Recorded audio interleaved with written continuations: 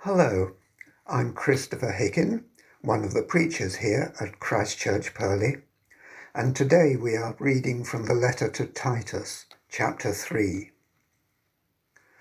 Remind the people to be subject to rulers and authorities, to be obedient, to be ready to do whatever is good, to slander no one, to be peaceable and considerate, and always to be gentle towards everyone.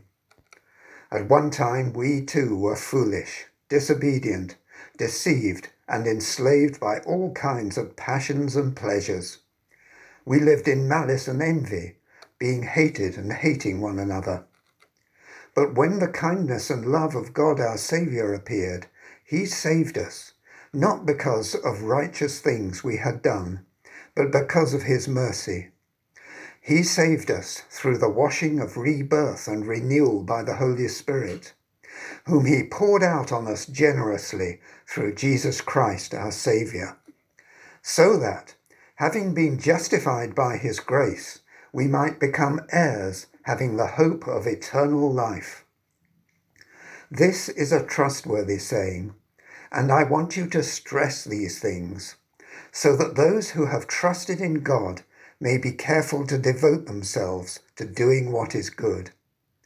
These things are excellent and profitable for everyone.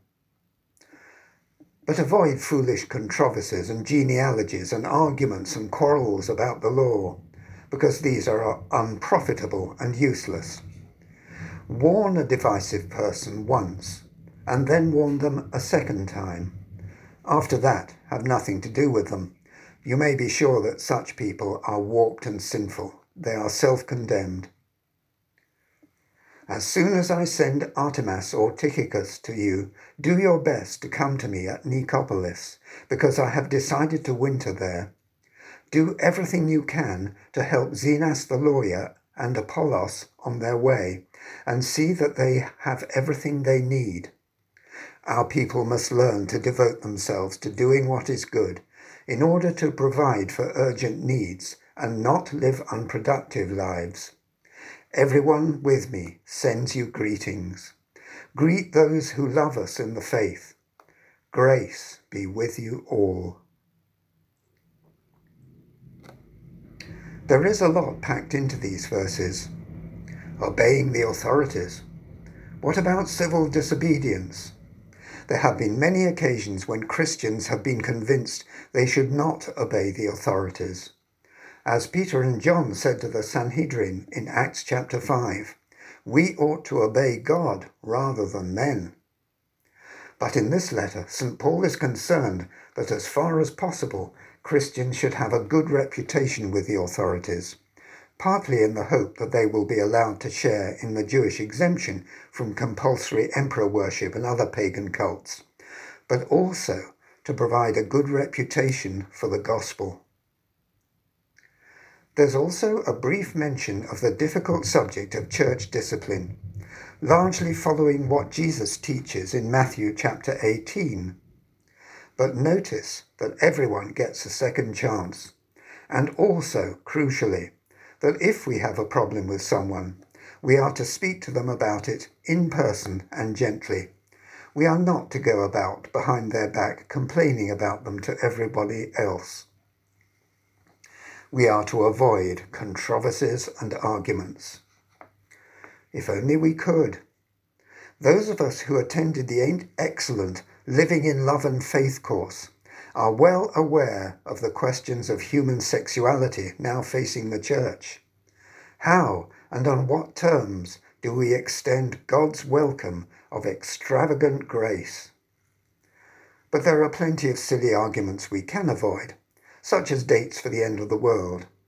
Jesus has told us plainly that is something we can't know. There will be wars and rumours of wars, which is certainly the case just now. But that doesn't mean it's the end of the world. We pray for peace and for wisdom. There are some fascinating personal details.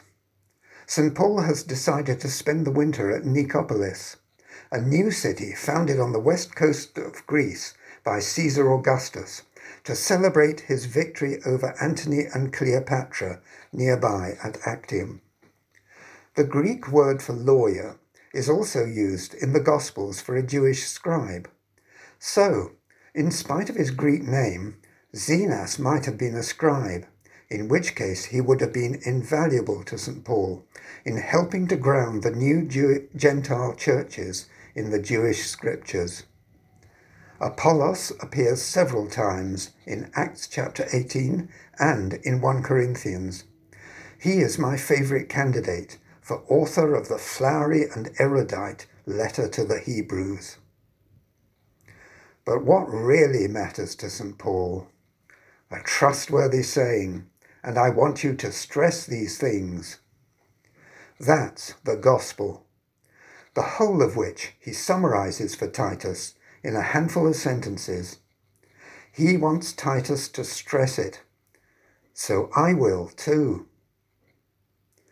God has saved us from our background of folly, slavery, and malice. The past is behind us. We are washed clean, and that's just the beginning. We are given a whole new life by the Holy Spirit, poured out on us generously through Jesus Christ, our Saviour. A new life, open to everyone, starting now, that will see us through into eternity. This was the message that had such an impact on the first Christians, with the impact of the Holy Spirit on their lives, resulting in a complete change of character, as these verses say, from folly and malice to peace and gentleness. St. Paul urges the Christians to build on this. And so, we can say that in terms of lasting consequences, Caesar Augustus' victory at Actium was far surpassed by the victory of Jesus Christ on the cross.